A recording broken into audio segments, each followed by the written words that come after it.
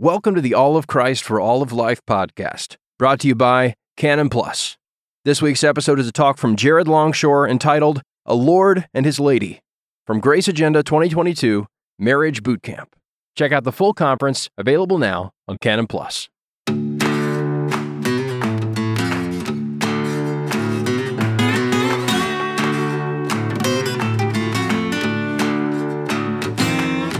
So the theme for Grace Agenda this year is Marriage Boot Camp. And that, of course, implies something. It implies an ongoing war. The marvelous Forrest Dickinson has illustrated this quite well. You see it right here. Isn't that a lovely illustration that he's made for us? The ceremony in that jumbo jet was fantastic, I bet, wasn't it? Thanks for the flowers. But I don't think the flowers are going to make it. They were very nice for the ceremony. After the ceremony, it is Geronimo, amen. And Forrest's illustration warrants the question, what happens when you land? Well, it's a war zone down there. And I'm not talking about the challenges you face in the first year learning to live together. We all know that the struggle is real in that first marriage, right? Amen? You say, my family always used Colgate toothpaste. That's why your brother's teeth are so gangly. Crest, Simply White. That's the righteous thing to do. All of a sudden, modified Bible verses start appearing in frames all over the home. Blessed are the wounds of your new spouse. It's not the war that I'm talking about. I'm talking about the present war between two religions going on right now in our midst, 21st century America. Paganism on the one hand and Christianity on the other. You can speak of this war as a culture war. That's accurate. It is a culture war, but it is religious at root.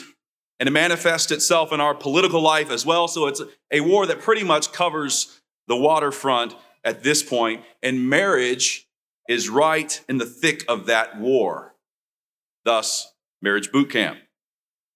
So I want to do three things in this message. First, I want to analyze the enemy. What are we up against? And that is paganism and pagan marriage. Second, I want to address what that thing is that's jumping out of that jumbo jet. You look there and you say, there's man and woman married. What is that? And we'll see that that's Christianity and covenant marriage. And the third thing I want to do is go nuclear. That's the third part of the message tonight. So let's begin by talking about what it is that we are up against. You might say that there is an all-out attempt to paganize marriage. Here's the trajectory. Back in 1950, less than 5% of children in the United States were born out of wedlock. 1950s, less than 5% of American children born out of wedlock. Marriage, generally speaking, was held in honor. By 1970s, 13% of children were born out of wedlock. By 1990, 28% of American children were born out of wedlock. And today, 40% of America's children are born out of wedlock. Nearly half of American children would be what the Bible calls bastards, born out of wedlock. And all of that is merely the bubbling of the volcano. It has now fully erupted with the 2015 Obergefell Supreme Court decision that claimed a constitutional right to gay marriage. Things have deteriorated quite rapidly. Remember that it was only 10 years ago that Barack Obama himself, at least publicly, opposed gay marriage. Only a decade ago. So how are we to think about gay marriage? Well, first, it is not a thing. It is not real. I would say that gay marriage is a vapor, but a vapor, of course, is real. It is nothing. It is not a thing. If I say gay marriage, then the adjective gay is modifying the noun marriage. But in reality, the adjective gay cannot modify the noun marriage. The adjective gay is like a little puppy running himself into the stone cathedral of marriage in an attempt to change the cathedral. And that just doesn't work. So you must remember every time you hear someone say the words gay marriage, that they speak of a fiction. So where did this fiction come from? The answer is that it came from paganism. Paganism involves the worship of nature or the worship of the creature. Think of the creator-creature distinction. Envision two circles on a whiteboard, one on the top, one on the bottom, and they are distinct circles. The top circle is the triune God, and the bottom circle is everything else. The top circle is the creator. The bottom circle is the creation. In that bottom circle, you have everything that is not God that has been created, that is real. That includes everything from plywood to you and me to ants to angels. It's all there in that bottom circle. Christians are in the bottom circle and we worship the top circle. Pagans are in the bottom circle and they worship the bottom circle. That's the religion. And as we know from John Calvin, there is no third option. There is no, I won't worship anything. You're either going to worship the top circle, the triune God, or you're going to worship the bottom circle. And here's the key point. Homosexual sin is the fruit of paganism. Paul says so in Romans chapter 1, verse 26 and 27. There we read these words. They changed the truth of God into a lie and worshiped and served the creature more than the creator. So there is the creature worshiping paganism right there. This is what the people did. They worshiped the creature. And the very next verse says, for this cause God gave them up unto vile affections, for even their women did change the natural use into that which is against nature, and likewise also the men, leaving the natural use of the woman, burned in their lust one toward another. In the immediate wake of turning away from worshiping the creator and worshiping the creature, you have LGBTQ sexual perversion. It's the outgrowth of this pagan worship. So the LGBTQ revolution, which all Americans can now see, is not merely a baffling phenomenon. It's not merely an immoral practice. It is the manifestation of a new religion, a thoroughly pagan one. It's from this angle that we can see just how devastating the Obergefell decision was. It's one thing to have LGBTQ communities throughout the United States. It's another thing to have LGBTQ studies in the universities. But it's an entirely different ball of wax to have the Supreme Court decide that they will ground LGBTQ sexual practice in the Constitution of the United States. And what's more, Obergefell not only grounds LGBTQ practice in the Constitution, it has declared that the puppy indeed has modified the cathedral and demands that all Americans everywhere agree to this paganization of marriage. So, if doctrine is upstream from culture and culture is upstream from politics, and our politics are already propagating this LGBTQ perversion, that means that we've been pagan for a very long time. We've been thinking this way. We've been worshiping the creature for years now, if we're this far downstream. So the paganization of marriage signals a deeper and broader paganization in American culture. It's not like our marriage practice is really messed up, but our everyday thinking and living is solid. We're doing the pagan marriage thing because we're thinking, acting, and worshiping like pagans. And we have gone through phases to get here. Let me illustrate the progression by talking about four men in a coffee shop. Christian man, rational man, postmodern man, and pagan man.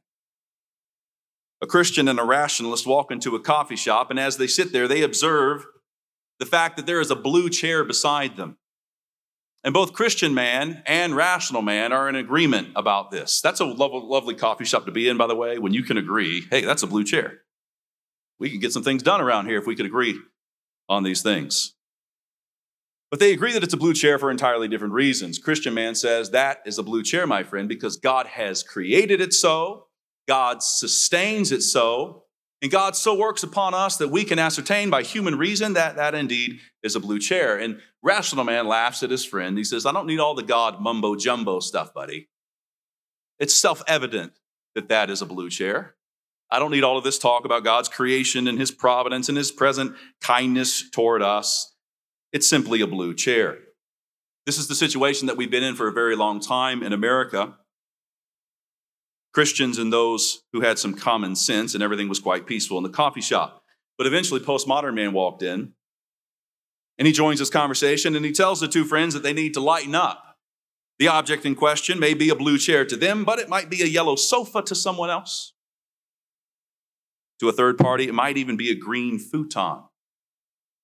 Who is to say? To each their own, as the saying goes. Now, Christian Man and Rational Man both know that Postmodern Man's out to lunch. They know that. But they put up with him. He doesn't have a gun to anybody's head. He's just a very strange man. And why the intellectual integrity of this establishment is falling apart, no one's breaking coffee mugs or throwing chairs yet. We've been meandering along in that situation for a good while now, but a new development is upon us. A fourth man walked into this coffee shop. He goes by the name of Pagan Man. As he enters, that old Western duel music begins to play. The barista ducks down behind the bar. The ladies scatter. He looks at the three men in this coffee shop and he says, you are all wrong. The object there is a pink elephant, and you will all confess it to be a pink elephant or off to the gulag with you. Right at that point, the Postmodern Man says something. He's been smoking the wonky weed this whole time. Hey, buddy, loosen up. At which point, Pagan Man slaps him with the back of his hand. Postmodern Man falls down to the ground thinking that's okay because to someone somewhere that was an act of love.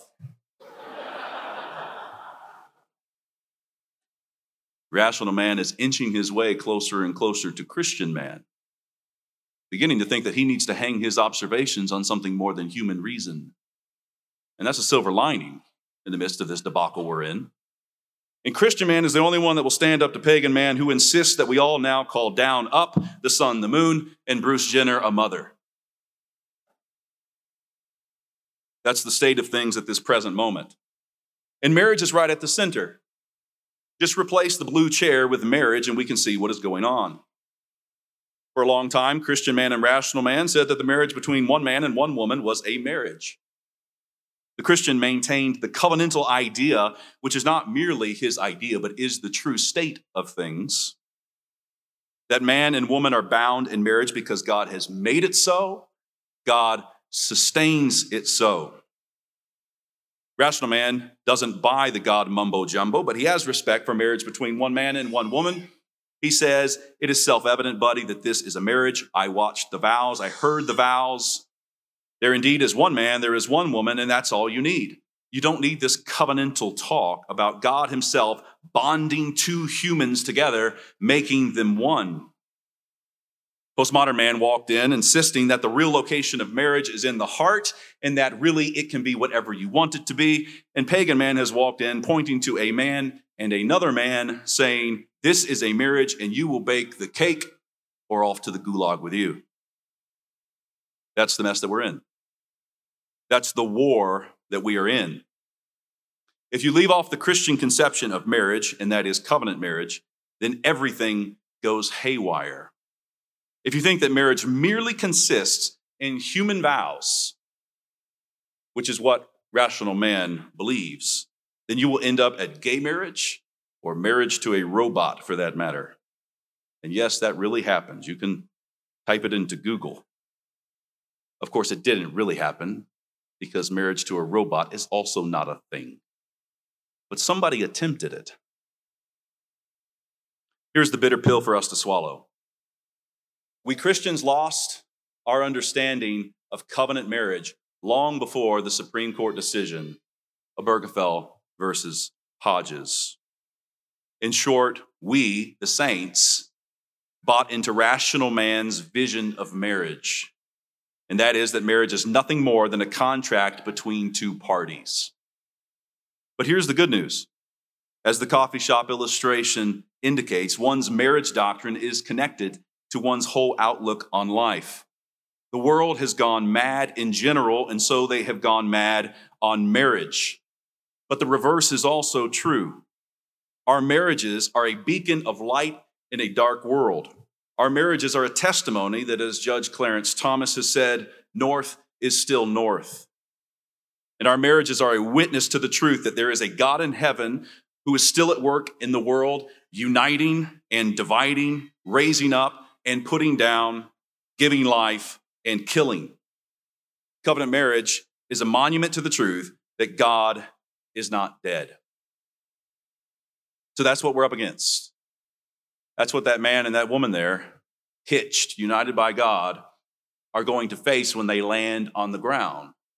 Increasing paganism, evidenced by Obergefell, evidenced by 40% of Americans being born out of wedlock.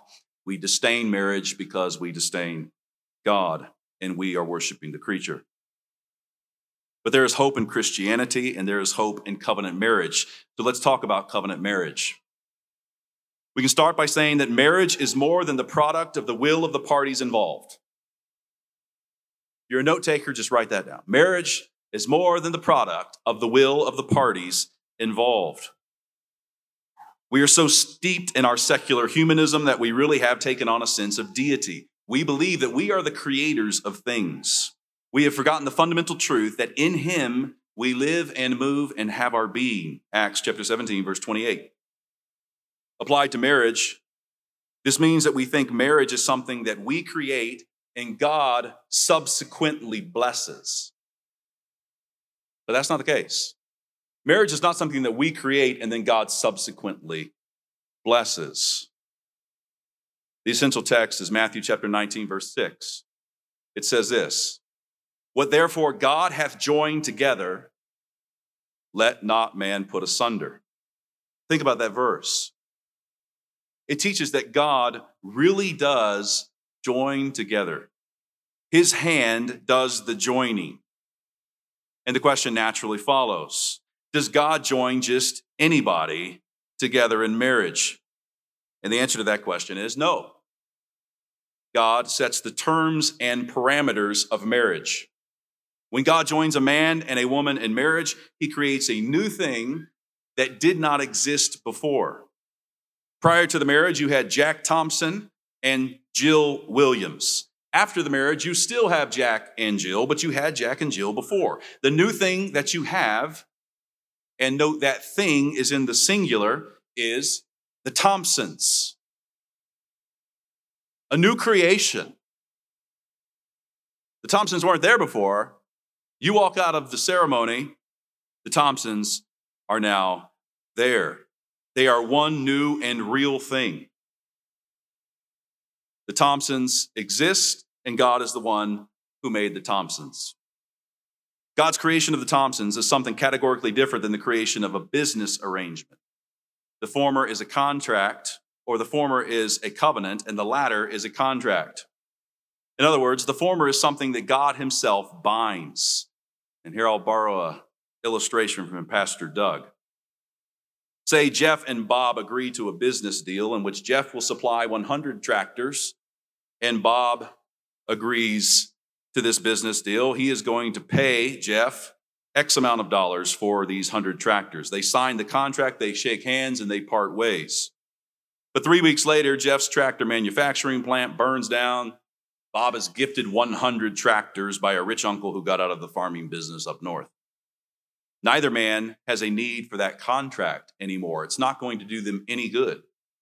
They can come together, call it off without harm, foul, or sin. But such is not the case with Jack and Jill. Say 3 weeks after their marriage, it's really not working out for either of them. Say kids are not even involved. This deal that we made isn't profiting either of us. Well, tough.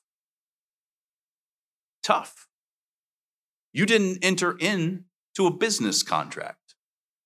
God actually joined you together.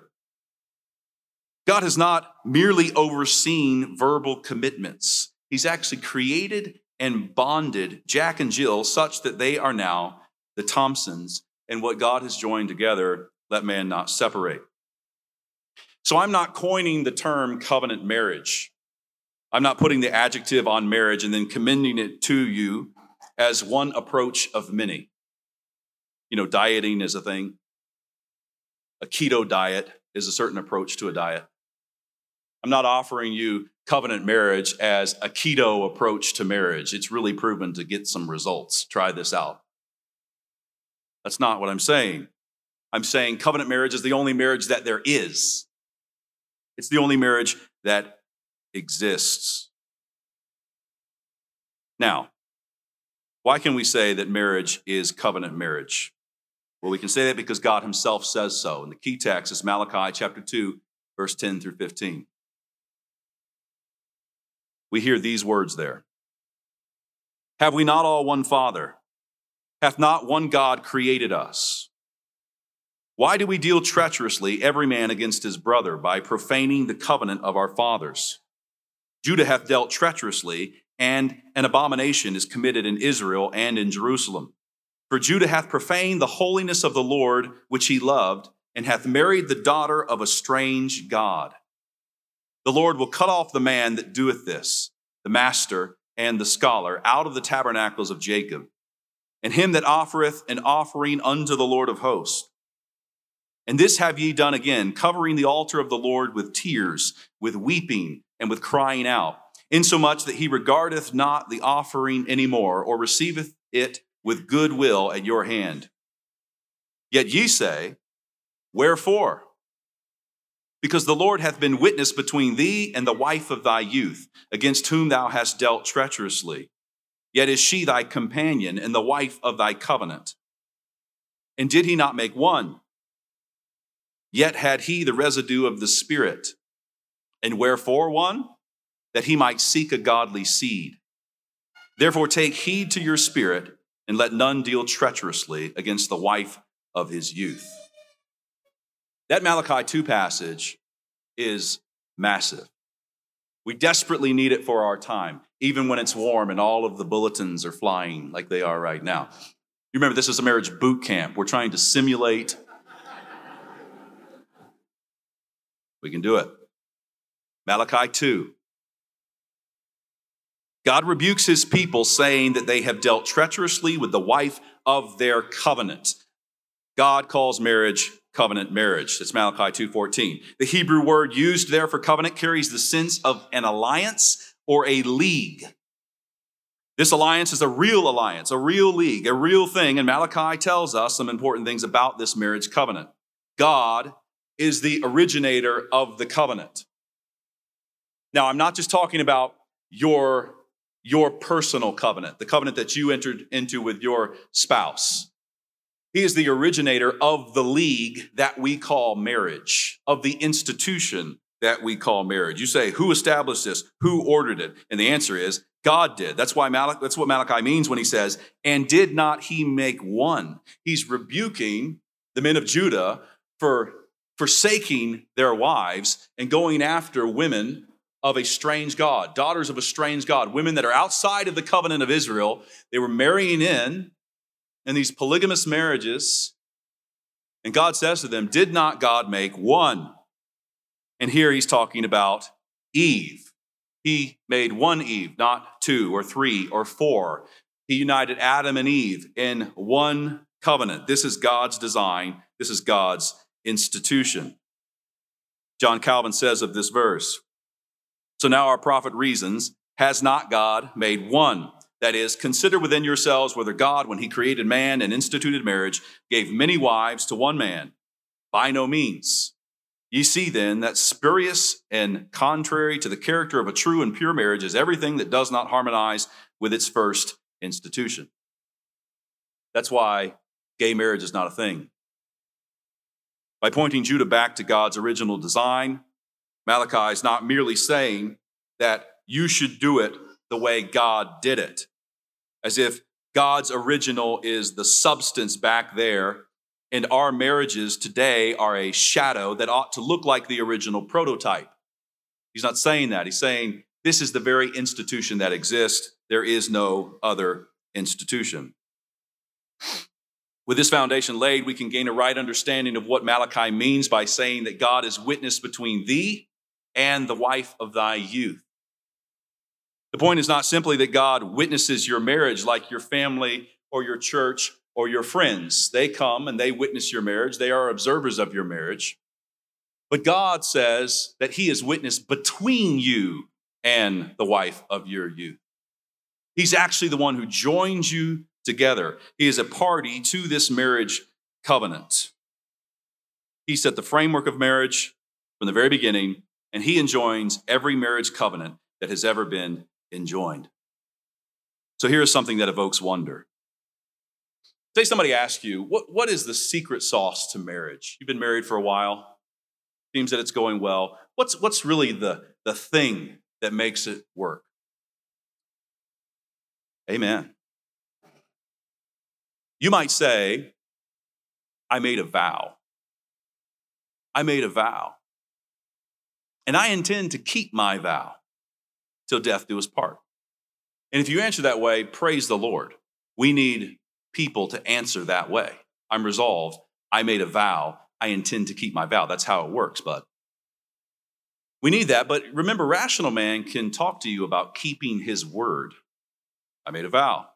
We exchanged vows, and I intend to keep it. What you can say, what Christians can say, what everyone ought to say, but what we know to say is that the secret sauce is that God joined me to this woman. God joined me to this man. What's the secret sauce? It's not found in me. It's not ultimately found in my resolve or my commitment. God himself bound me to this woman. He made the two one. That's the secret sauce. And it's quite enchanting. You've likely heard of Chestertonian Calvinism. Someone told me recently that he was a Chestertonian theonomist, which that sounds super fun. Since we have this abundance of Chestertonianness, I'll go ahead and call it Chestertonian marriage. Here's a quote from Chesterton to help clarify what I mean by the phrase.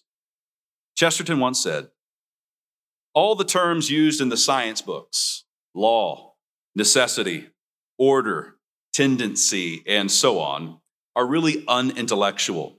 The only words that ever satisfied me as describing nature are the terms used in the fairy books. Charm, spell, enchantment. A tree grows fruit because it is a magic tree. Water runs downhill because it is bewitched. It's one of my favorite quotes from him. So it is with marriage. Your marriage grows because it's a magic marriage. When you were joined in marriage, you were bewitched. Now I have to be careful because some of you think I'm bordering on blasphemy. But this bewitched and magic language is the kind of thing you have to say these days to snap the American church out of its secular humanism.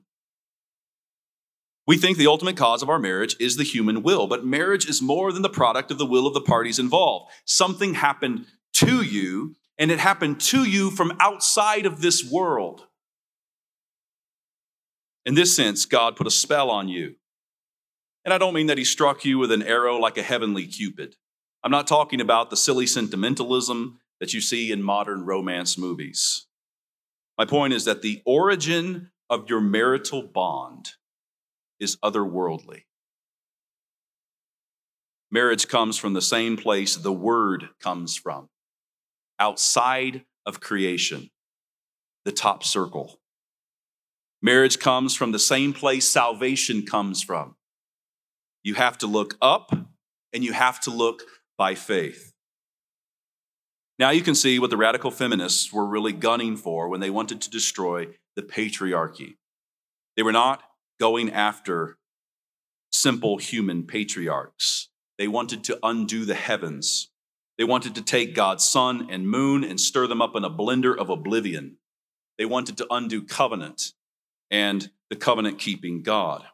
But it didn't work. Little angry puppies can't modify the cathedral.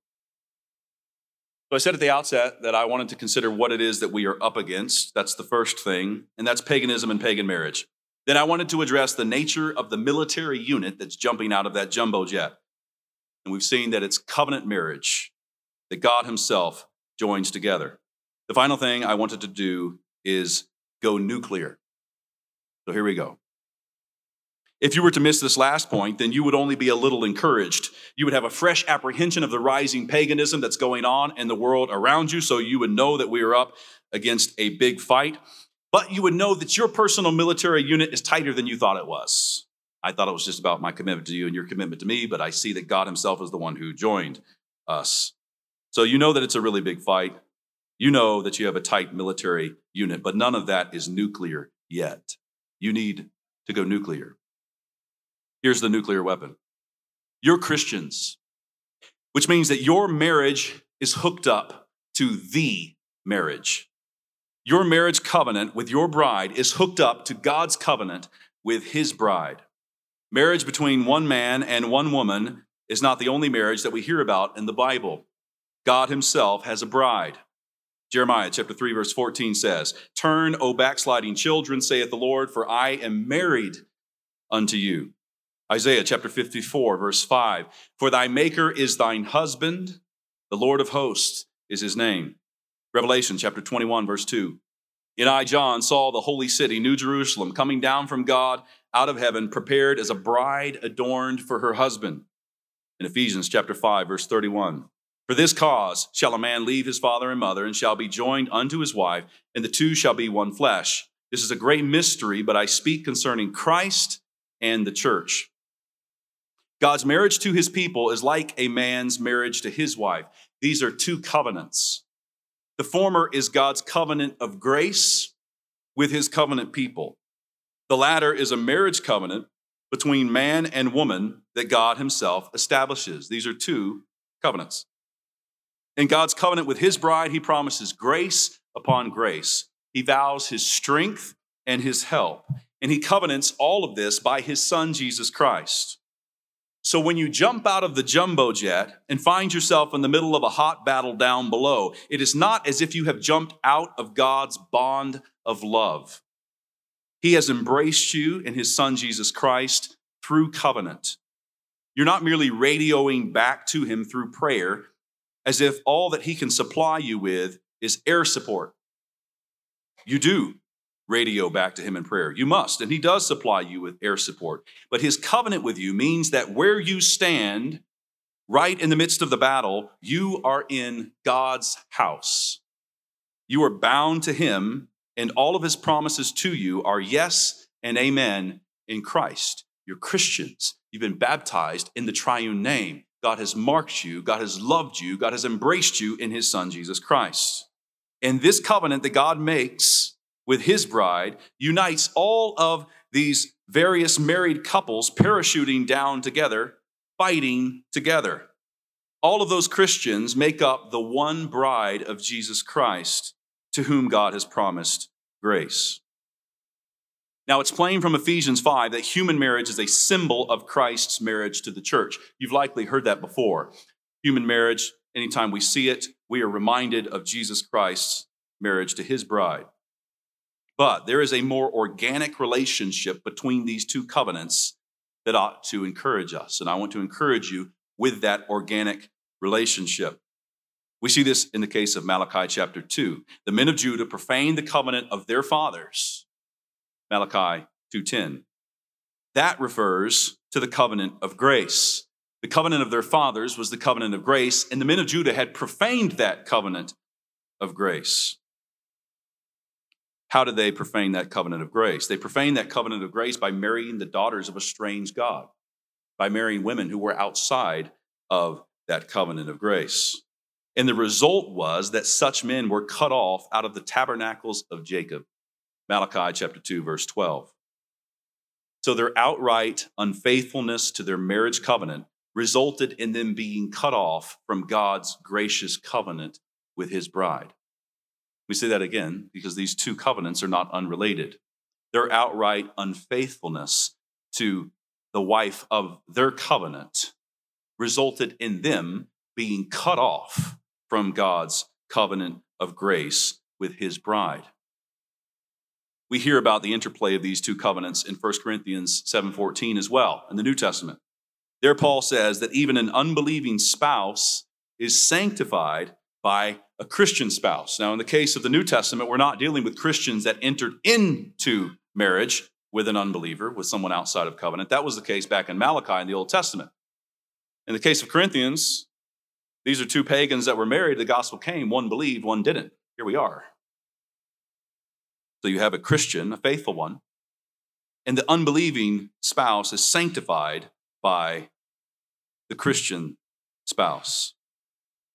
And the children of such a marriage, the text says, are holy. As husband and wife deploy out of that jumbo jet, there are more persons than just the two of them deploying out of that jumbo jet. There are more saints there than just two. There are generations of saints in that picture right there. So there are two godly seeds parachuting down, and those two godly seeds will come together and produce more godly seed. And that causes pagan strongholds to tremble. This vision of marriage is what God has always been after. Malachi says that God designed marriage so that he might seek a godly seed. That's Malachi 2:15. God established marriage, and he established marriage the way that he established it, that he might seek a godly seed. Older writers said this plainly. Richard Stock was an English Puritan, and he had the privilege of being a parish minister to the young John Milton. That would be a win. Richard Stock said this: the end of marriage, the most proper and excellent end of it, is the procreation of children for the propagation of God's church and God's worship. He even rebukes those who would seek a wife or a husband without thinking about this most excellent end, quote, the increase of God's church and a religious seed that should further and set forward the true worship of God. Can you imagine that being the ideology of the young people that are like courting? Like, why do you want to get married? Well, it's my church growth strategy. That's exactly what we're after. God is seeking a godly seed. So notice how significant marriage is. If two Christians marry and procreate, the child of that union is godly seed. The child of that marriage covenant, which is hooked up to God's covenant with his bride, is a covenant child. In other words, that child increases the church. But if two unbelievers marry and procreate, the child of that union is not godly seed. Yes, there is a covenant marriage there between the unbelieving man and the unbelieving woman. God genuinely unites them together in covenant marriage, but that marriage is not hooked up to God's covenant with his bride, God's covenant of grace. It follows that children of such a marriage covenant are not in God's covenant of grace, and the church has not grown by the birth of that child. This is the nuclear weapon. And we, of course, would look to the unbelieving man, the unbelieving woman, the unbelieving child, and call them all to repent and believe in the Lord Jesus Christ. But we do not have fundamentally in the birth of that child a covenant child, and we do have that in the case of Christians that have been united together in covenant marriage. Our God in heaven laughs at those who would rebel against him on earth and thwart his design of marriage. God himself instituted marriage. God himself joins every man and woman that has ever been enjoined. God has covenanted himself to his bride, the church, and God unites man and woman in marriage that he might build his church with a godly seed. All of this means that we win the war. We win the war. It's crazy right now in America, and we win the war. You could look at the crater of Western civilization right now and begin to ask, will genuine covenant marriage be utterly dissolved and wedlock as we know it become a thing of the past? You could ask, will unbelief overrun the whole earth? Does creature-worshiping paganism win?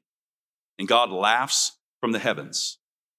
And he says this to us: if ye can break my covenant of the day and my covenant of the night, and that there should not be day and night in their season, then may also my covenant be broken with David my servant, that he should not have a son to reign upon his throne, and with the Levites, the priests, my ministers.